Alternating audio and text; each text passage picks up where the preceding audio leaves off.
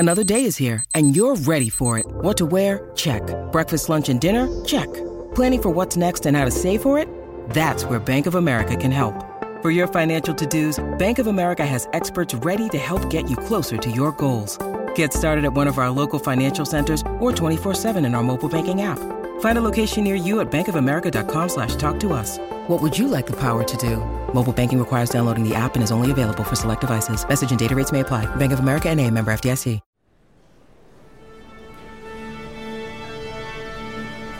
Ladies and gentlemen, please take your seats.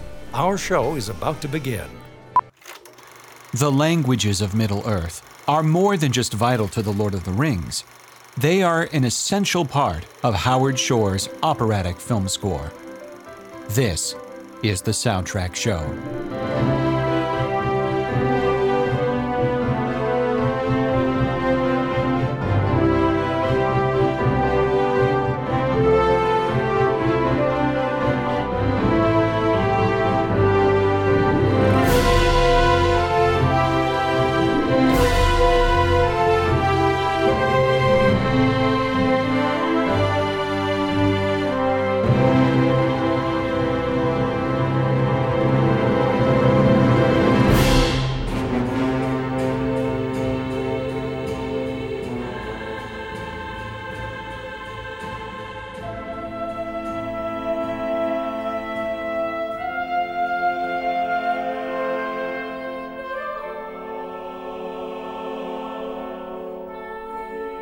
Welcome back to the Soundtrack Show. I'm your host, David W. Collins, and this is part 3 of our exploration of Middle-earth and the Fellowship of the Ring, a film from 2001 directed by Peter Jackson with a film score by Howard Shore.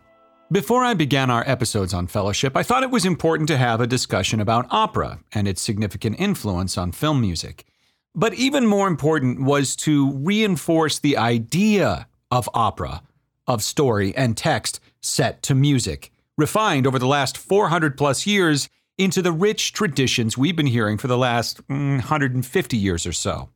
Because in the case of Fellowship, Howard Shore did more than just write a film score. He did more than just create defining music for the various cultures of Middle-earth. He, along with writers Fran Walsh, Philippa Boyens, and translator David Salo providing the libretto, he wrote an opera. With Tolkien's text and the various languages of Middle-earth, and armed with a wide array of vocal performances, from a women's chorus to a boy soprano's chorus to a full mixed chorale to Enya, and even to a dwarvish chorus of men and rugby players, Howard Shore audibly gives us hidden speech on top of the dialogue we hear from our characters.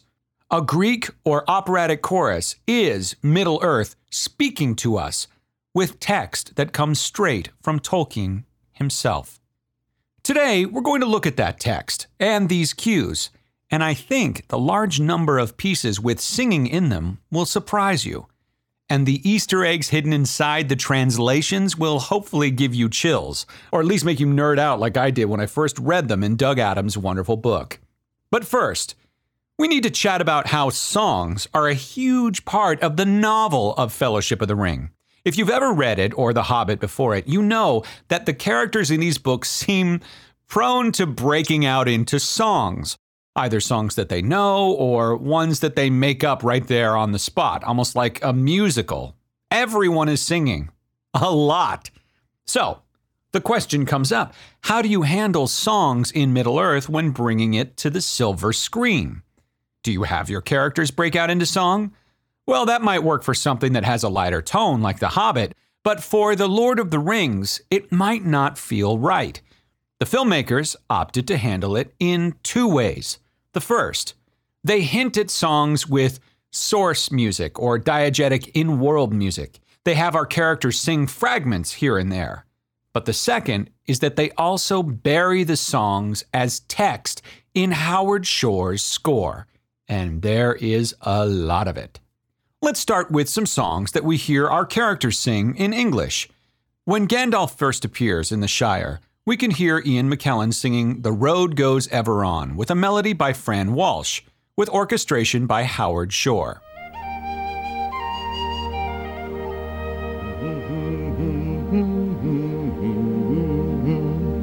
down from the door where it began. And I must follow if I can. The road goes ever on and on, down from the door where it began. Now far ahead the road has gone, and I must follow if I can. Okay, cool, simple enough. That's an easy one. When our hobbits are drinking at the Green Dragon, we hear them singing a drinking song. Again, all of the lyrics that I'm going to reference in this episode are from Tolkien, but they're adapted by the film screenwriters. Hey-ho, to the bottom I go, to heal my heart and drown my woe. Rain may fall and wind may blow, but there shall be many miles to go. Sweet is the sound of the pouring rain, and the stream that flows from hill to plain. Better than rain or rippling brook. There's a mug of beer inside this tub. All right, but these are simple examples, just in English. And they're a nice demonstration of how our filmmakers acknowledge the plethora of songs found in the novel of Fellowship. But we haven't even scratched the surface. The exciting, really fun stuff isn't in English at all. It's in Quenya, it's in Sindarin, it's in Khuzdul, it's in Black Speech, it's in Adunaic. Wait, what's all that, you ask? Well, they are the many, very detailed fictional languages of Tolkien's Middle-earth. I want to pause just for a story here for a moment. I have a really good friend who is an amazing artist, has great taste, incredibly talented. Anyway, one day we were at lunch, and somehow the Lord of the Rings films came up, and he confessed to me that he didn't like them. Like, at all. I was a bit taken aback. Actually, I was kind of shocked. I mean, to me, those movies were like a revelation when they came out in the early 2000s. Amazing that films with source material from decades past felt so fresh, so brilliant on the silver screen. So I asked him why he didn't like the films, just casually, and he said, I couldn't keep track of the characters or of what was what. Everyone's got similar sounding names, and they seem to have multiple names. It seems intentionally confusing. Well, in a way, he isn't wrong.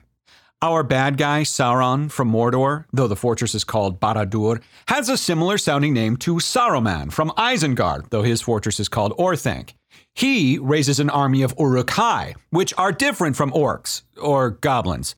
By the way, those Uruk-hai eventually kill a man named Boromir, who's the brother of Faramir, sons of Denethor from the kingdom of Gondor, not Mordor. And unfortunately, he wasn't saved in time by Aragorn, our hero. Aragorn is the son of Arathorn, descendant of Isildur, son of Elendil, who, by the way, is called Strider when we first meet him. Oh, and by the way, he is in love with a character named Arwen, not Éowyn. Gandalf the Grey becomes Gandalf the White, but the elves call him Mithrandir, and he is an Istari, which is another word for wizard. Gimli the dwarf is the son of Glóin, who is the brother to Owen, and he wants to go to Moria, but they call it in Dwarvish Khazad-dûm. And hobbits live in Hobbiton, no, Bag End, no, the Shire, and they need Gollum's help, no, Smeagol, no, both. You see, you get the picture. But the thing that bothered my friend fascinated me.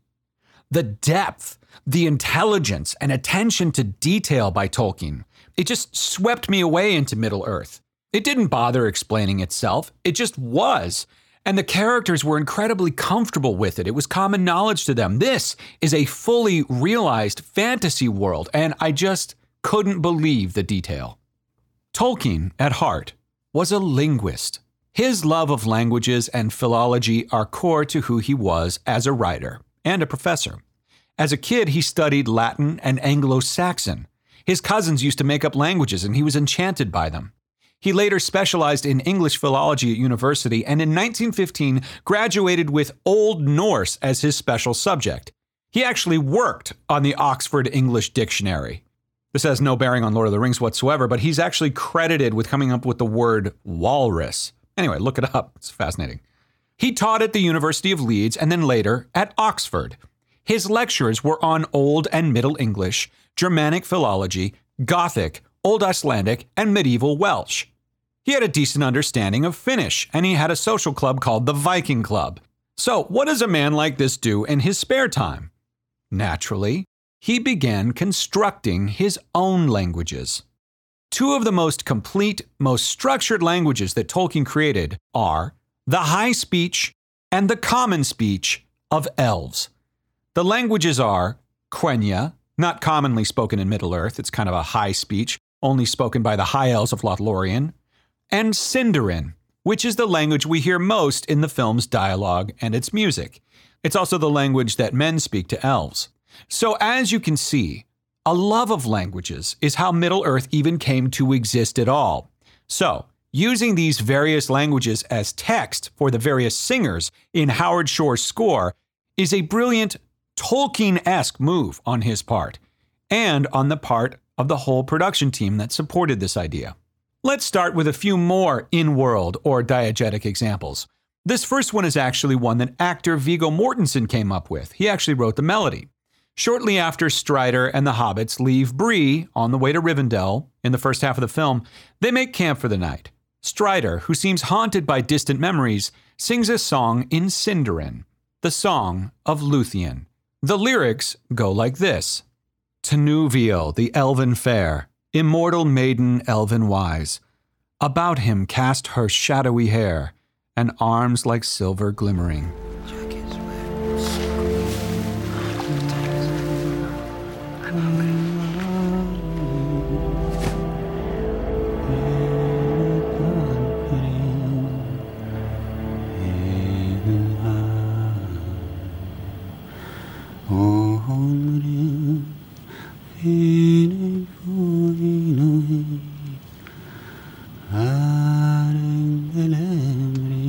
Who is she?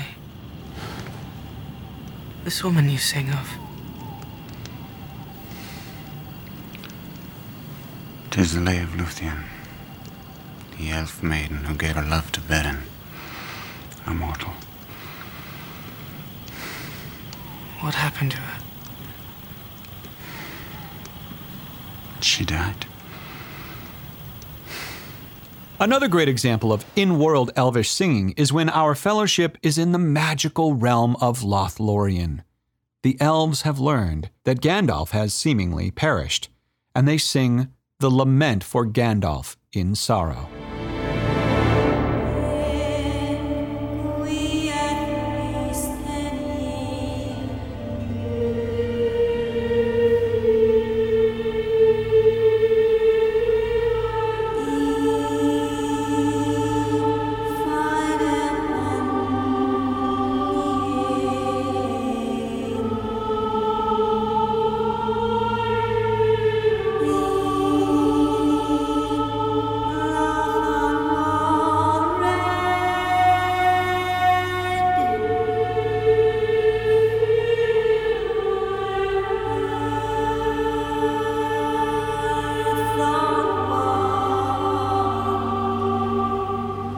The lyrics that they're singing go like this. Verse 1 is in Quenya, the high speech. Olorin, who once was, sent by the lords of the west to guard the lands of the east, or Middle-earth. Wisest of all Maiar, what drove you to leave that which you loved? Verse 2 is in Sindarin, and they call Gandalf by name. Mithrandir, Mithrandir, O pilgrim grey, no more will you wander the green fields of this earth. Your journey has ended in darkness, the bonds cut, the spirit broken, the flame of Anor has left this world. A great light has gone out. The chorus sings, our love for this land is deeper than the deeps of the sea. Our regret is undying, yet we will cast all away. Rather than submit, what should be shall be. This is yet another sign that we're given in the text, in the film score, that the elves are headed west and are leaving Middle-earth. Their time is ending. It's funny, in the book, Samwise tries to sing his own song in response, and the film actually pays homage to this in this little scene. Check it out. A lament for Gandalf.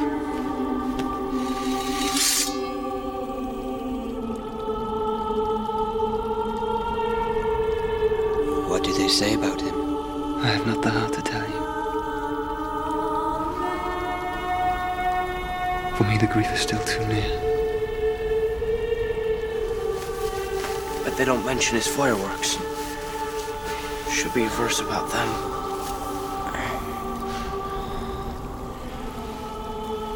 The finest rockets ever seen.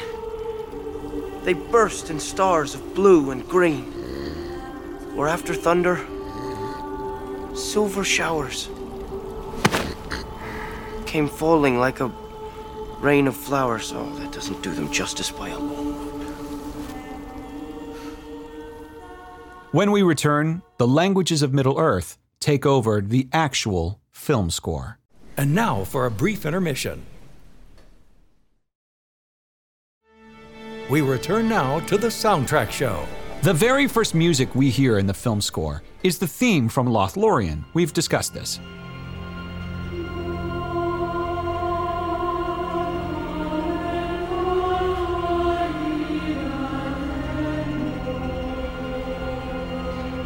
But the text actually says this in the Elvish language of Sindarin. Who enters here? Who brings to us this token of doom? That which has stood so long against the darkness will now fall. This is text that plays straight out of the Lothlorien scene later in the film, when the Fellowship brings the object of greatest evil right to their doorstep. Yet we're hearing it right at the very, very beginning. Later, in that same prologue, we hear the ring wraiths singing.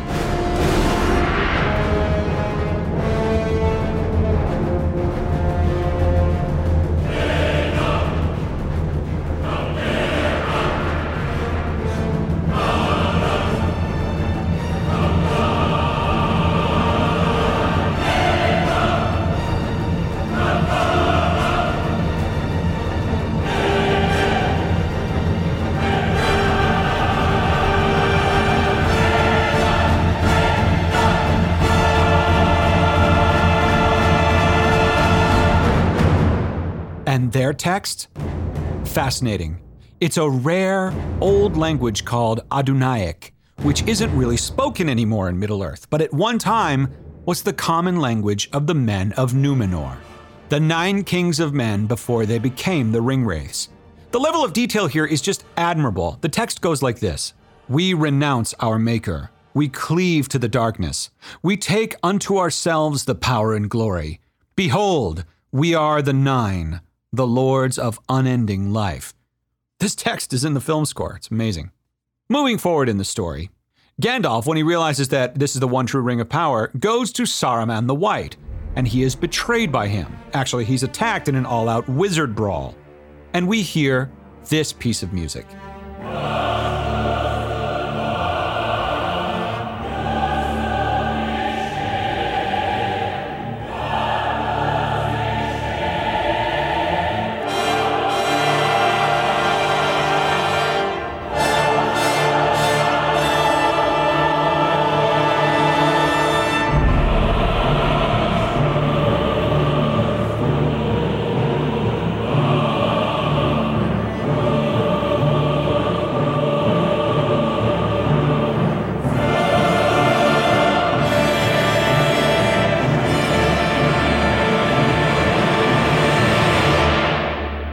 The text that the chorus is singing is in Black speech, the language of Mordor, reciting the one ring to rule them all speech. 3 rings for the elven kings under the sky, 7 for the dwarf lords in their halls of stone, so on and so forth. We covered it in the first episode, ending in the land of Mordor where the shadows lie. So again, we're kind of being reinforced in the film score that the one ring truly is to rule them all, including the mighty Saruman the White. But since we're talking about Saruman, we have to pause on text here for a moment and just call out an amazing piece of music. While there's not text in it, I would be remiss if I didn't stop to analyze it at this point in our story. And that is the music of the Caverns of Isengard.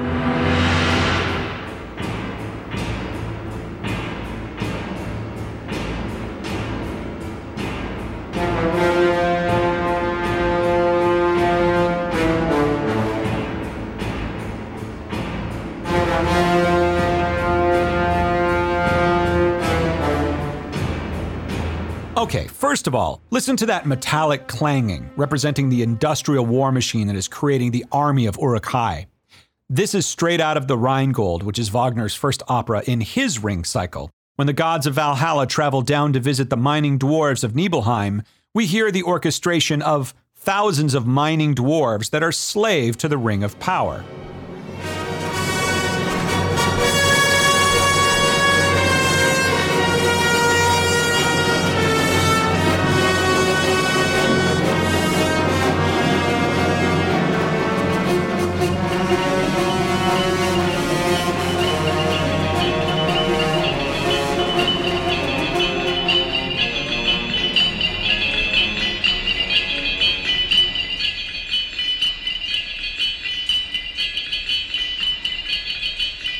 But even more than just the Wagner influence, there's a very mechanical rhythm to this Isengard piece in Fellowship.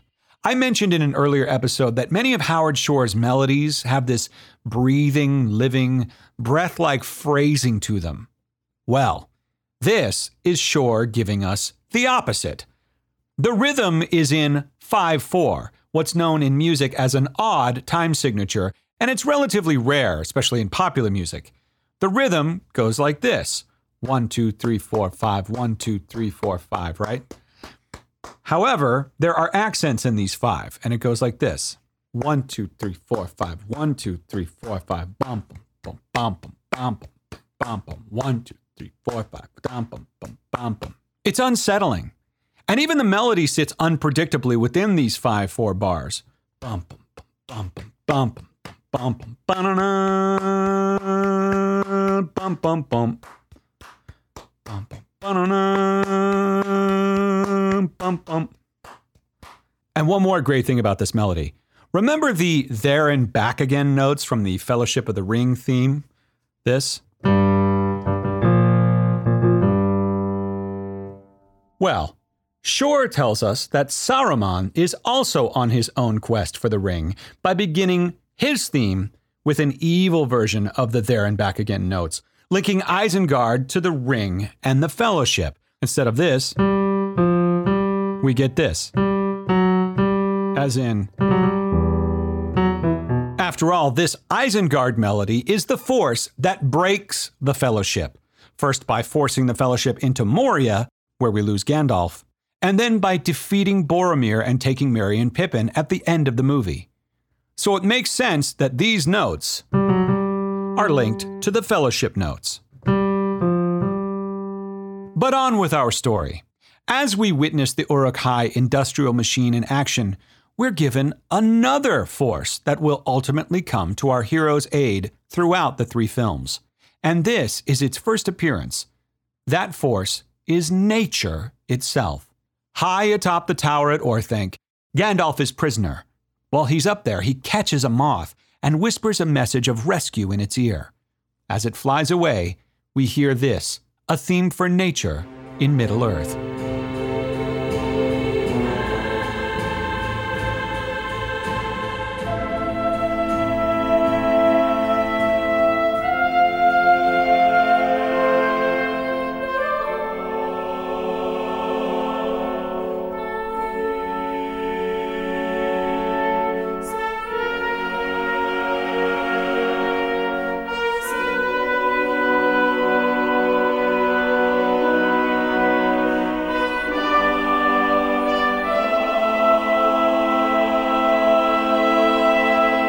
The text?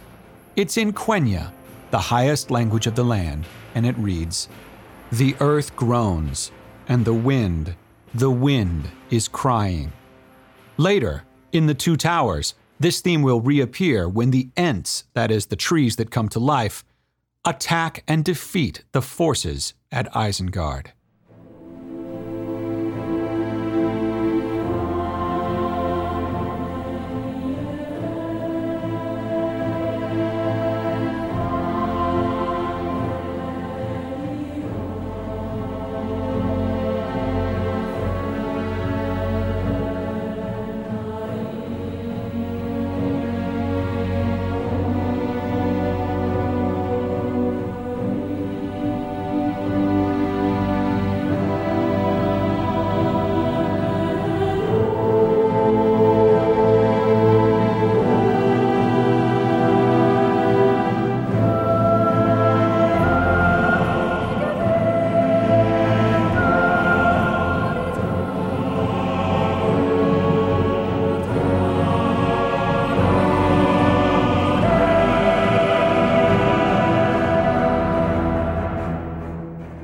The Soundtrack Show will continue in a moment.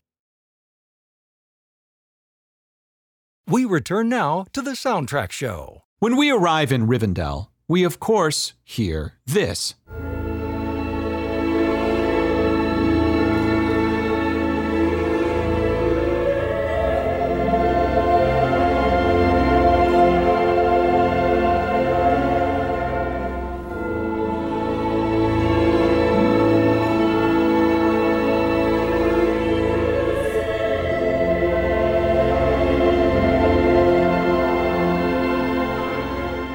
text that they're singing? It's in Sindarin, and it speaks of the elves longing for a holy figure named Elbereth. They're singing from the, quote, tree-tangled Middle-earth. It speaks to Rivendell's desire for purity, for knowledge, and that their gaze is focused not on Middle-earth, but into the west, beyond Middle-earth. This hymn, the Hymn of Elbereth, is also the last text to be sung in the closing credits of Fellowship. Hey, do we all remember that theme that I mentioned in the last episode, that seduction theme? Well, it turns out that there's actually text for it. And ironically, it's also in the highest language of the land, Quenya, and it goes like this. The strength, the weapon, the needs of the valiant. Be the ring your weapon. Go to victory. And when do we hear that text? Well, not when Frodo has the ring at the top of the movie when Gandalf is warning about the ring's power. You just hear a chorus kind of humming.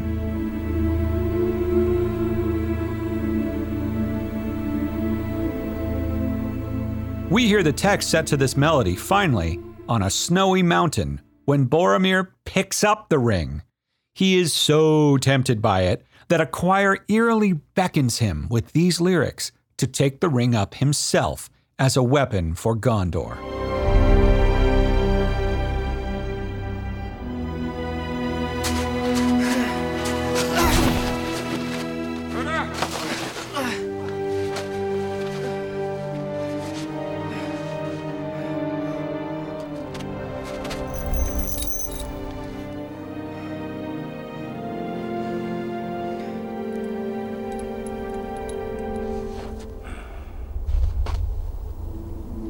Boromir. It is a strange fate that we should suffer so much fear and doubt over so small a thing. Such a little thing. Boromir! Give the ring to Frodo. And it will show up again later, and will sound even more pronounced when Boromir finally does try to take the ring at Parth Galen at the end of the movie. As you wish. I care not. But back to our story. Our heroes move into the dwarvish mines of Moria, and we hear the text of Durin's song as our heroes carefully navigate in the darkness. This text is dwarvish, or Khuzdul, for the following. Durin, who is deathless, eldest of all fathers, who awoke to darkness beneath the mountain, who walked alone through halls of stone. Durin, who is deathless, lord of Khazad-dûm, who cleaved the dark and broke the silence. This is your light. This is your word. This is your glory. The Dworodelf of Khazad-dûm.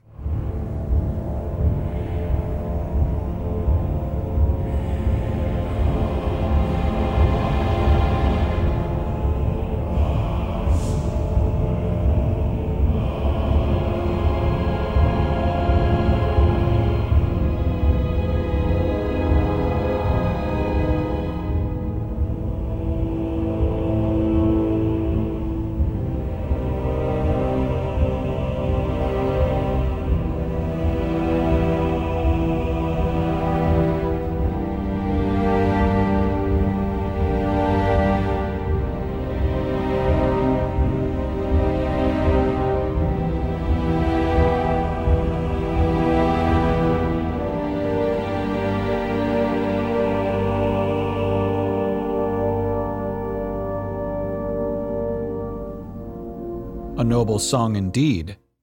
There are more dwarvish lyrics, however, that aren't so noble.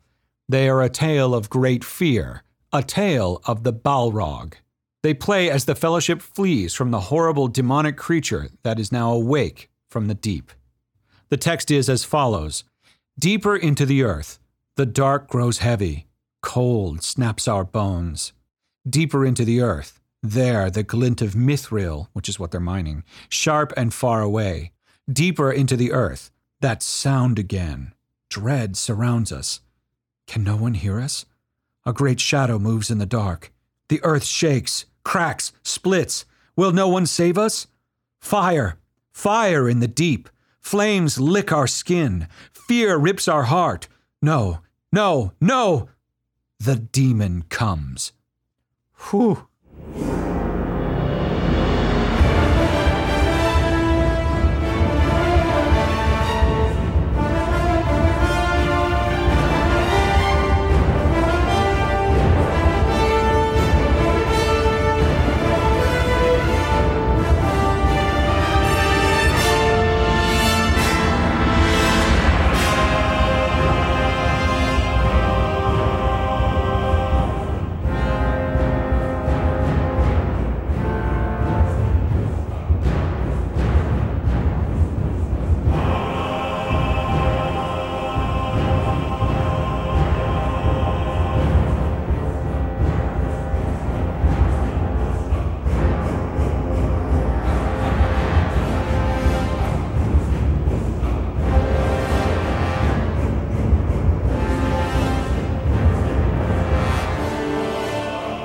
You know, dwarves get a bad rap. They're gruff. Yes, they dug too deep. Maybe they're not as refined as elves, but they have great culture and nobility as well. Howard Shore captures this beautifully as we enter the magnificent underground dwarven city of Dworodelf.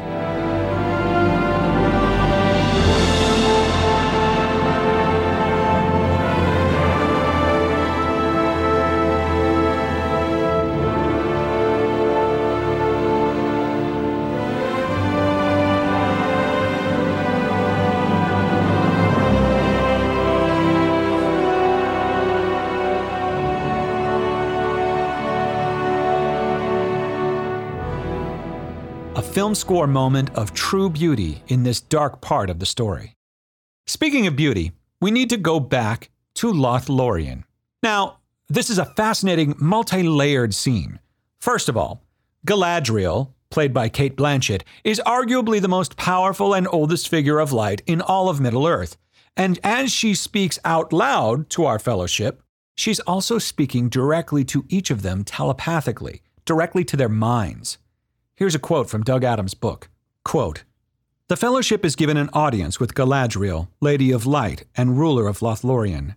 Outwardly, she greets them ceremoniously, but her eyes pierce their minds. She assuages Gimli's guilt for having suggested the path through Moria. She lays bare Boromir's deficiencies, and he weeps for atrocities yet uncommitted. But behind him, Cheli lift a phrase of weakness and redemption, suggesting that he may yet walk the path of righteousness. She sees in Simple Sam the Fellowship's great hope still unrealized. Frodo flinches as she turns to him. He knows that she can see that which has brought him before her. She can sense the ring. But he sees something unsettling in her eyes. Is it desire? The steady build of Shore's open harmonies skips ahead a beat as it climbs, a disquieting quickening of pulse." End quote. And on top of all of that, doublespeak and psychology. On top of there already being two conversations happening, Galadriel's song, via the music in the background, is saying to us in Quenya, quote, "I perceive the Dark Lord. I comprehend his mind, ever groping to see my thought. But still the door is closed. Behold the light. Nenya is this ring, unbreakable, that I possess." Galadriel is, after all, one of the keepers of the Elvish rings. So the darkness tempts her. Sauron and the ring are reaching out to her, but she holds true and passes the test. Not only is it on screen, but it is audible via Tolkien's languages as film score text. Caras Galathon, the heart of Elvendom on earth, realm of the Lord Celeborn and of Galadriel, Lady of Light.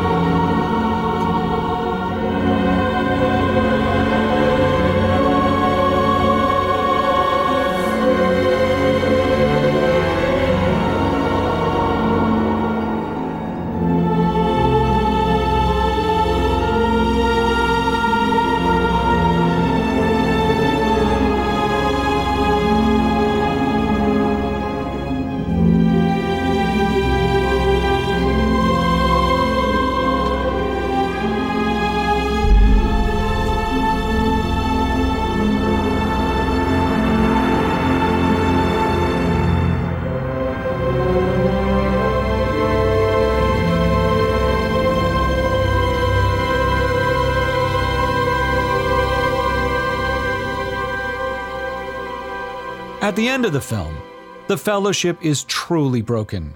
One member, Boromir, tries to betray Frodo by succumbing to temptation and taking the ring, but he realizes his error and dies fighting to protect Frodo from capture. While he succeeds in holding off the Uruk-hai, it costs him his life. And Gondor, the already hurting great city of the Kingdom of Men that we've heard so much about, loses its greatest hero. Howard Shore handles this by supplying tremendous beauty in his music to evoke the sense of loss, the tragedy. He uses a boys' chorus here. A quote from Howard Shore, quote, "The boys' chorus felt right to me because of the hobbits and the way Boromir looks at them. It's just the boys on the melody and the men accompanying," end quote. It's just like the Fellowship itself. And the text? Here's part 1 in Sindarin, the common elf language. "I do not love the bright sword for its sharpness, nor the arrow for its swiftness, nor the warrior for his glory. I love the homeland which they defend." Boy, if that isn't Boromir to a T, and his love of Gondor.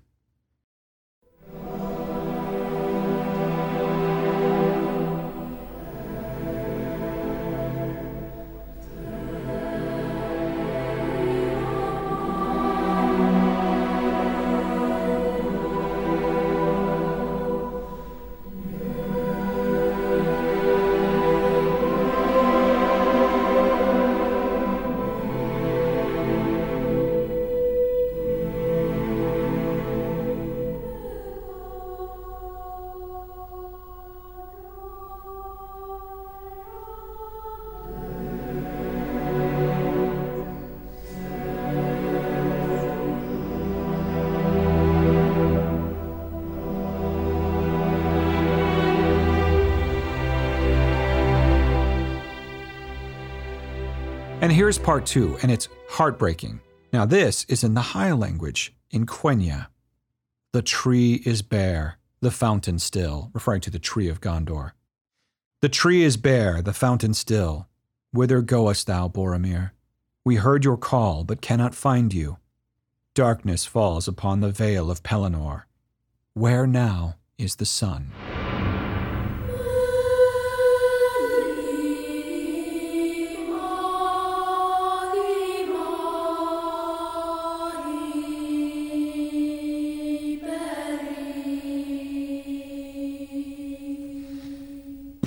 The Fellowship is broken.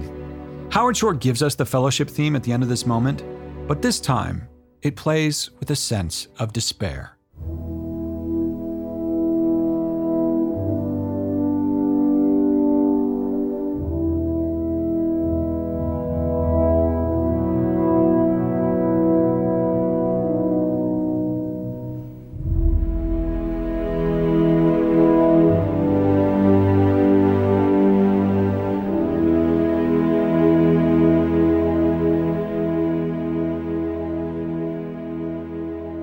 The movie ends with a song by the artist Enya, who Howard Shore picked to be involved in Fellowship of the Rings.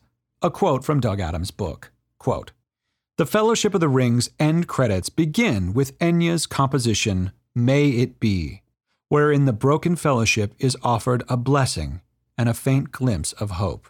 A promise lives within you now." End quote. May it be an evening star shines down upon you. May it be when darkness falls, your heart will be true. You walk a lonely road, oh how far you are from home.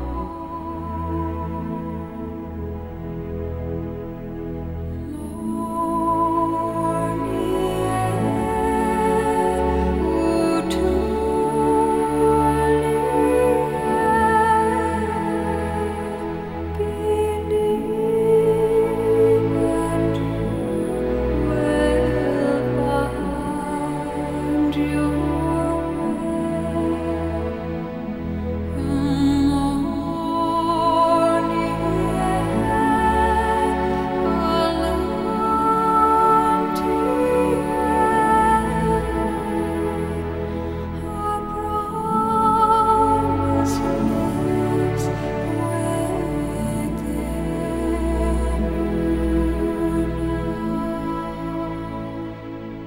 Howard Shore's score for The Fellowship of the Ring has all the makings of grand opera, the musical passages of program music or a ballet, and the technical prowess of a film score.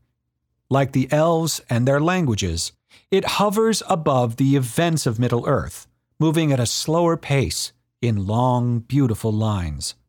It's filled with Tolkien's words and the languages he created. Its leitmotifs weave and connect with each other with great symbolism. And it pulls at our heartstrings, giving us emotional context and putting us at ease in a world that is thousands of years old. Only Shore slows down to explain it to us. And maybe we had no idea just how thorough and deep his musical explanations are, and just how remarkably faithful they are to the spirit of J.R.R. Tolkien. Thank you.